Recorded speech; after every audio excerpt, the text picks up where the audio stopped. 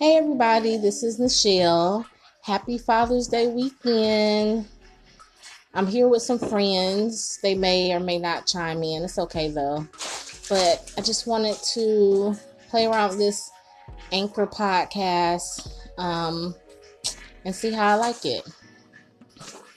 So, what are you guys doing for Father's Day weekend? Are you celebrating with your fathers, your baby fathers, your babies' dads, your children's dads, whatever you want to call them, your dad? I think no matter who the person is, you need to find a dad to celebrate on this Father's Day.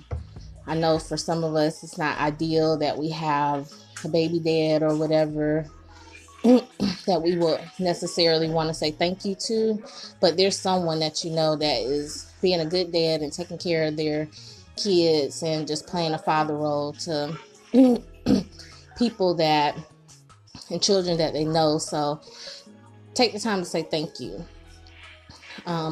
Thank you never hurts anybody. Me, I'm gonna spend today and tomorrow with my dad. He's pretty special to me. He's always there for me. And we've had some growing pains, but he's stand up. He really is.